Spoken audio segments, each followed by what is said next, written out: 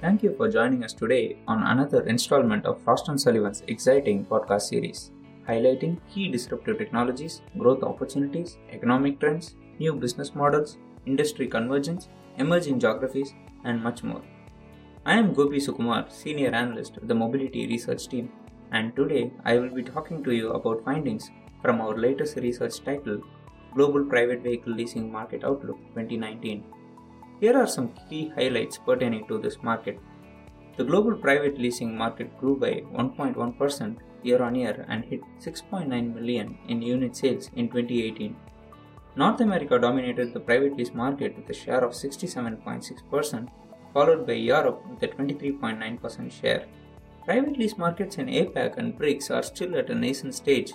In 2019, the global private vehicle leasing market is expected to grow 1% year-on-year. Although sales growth will saturate in North America, the market will be driven primarily by growth in APAC and Southern and Eastern Europe. Globally, 82.6% of total new private lease contracts in 2018 were full-service operational ones, with most of them coming from the US. In Europe, financial contracts dominate, with the region also moving towards full-service operational leasing. In 2019, private operational leasing will decline by 0.5%, mainly due to the decline in the US market, which is expected to lose about 100,000 new contract sales in 2019. However, this will be offset by the global private leasing hotspots of Japan and South Korea in APAC, and France, Spain, Italy, and Sweden in Europe.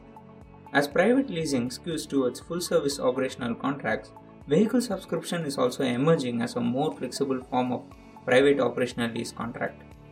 Currently, Europe is the focus market for lease companies that has saturated the corporate lease market to a certain degree.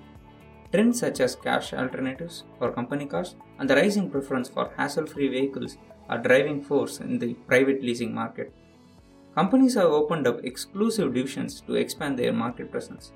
Apart from independent lease companies, the private leasing market has seen the entry of many new players such as OEMs, banks, and dealers that maintain a concrete network among the retail consumer segment through their legacy of customers visiting the showroom. While these are the key developments in 2018, Frost & Sullivan forecasts that 2019 is going to be a year of exploring and refining the new business segments that have been identified in the past few years. Leasing companies have created exclusive brands and have invested in building dedicated resources in order to more fully tap into these new business segments.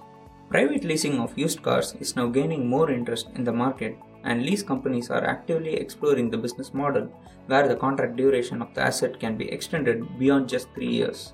Retail customers are an ideal target for attractively priced, small, and well-maintained vehicles that have been sparingly used. Leasing companies are undertaking major measures in terms of residual value estimation and remarketing strategies to attract individuals to this model. Some of the other trends poised to influence the growth of the leasing market are evolution of vehicle subscription services and the increasing importance of digitization across the entire mobility system with the aim of improving the overall consumer experience and optimizing profitability.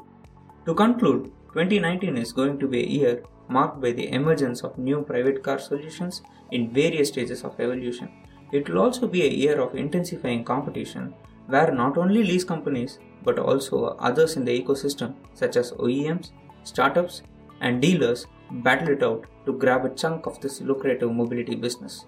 On that note, I hope you enjoyed this session. Please contact us for further podcasts and become a member of Frost & Sullivan by emailing us at digital@frost.com. Thank you for your time.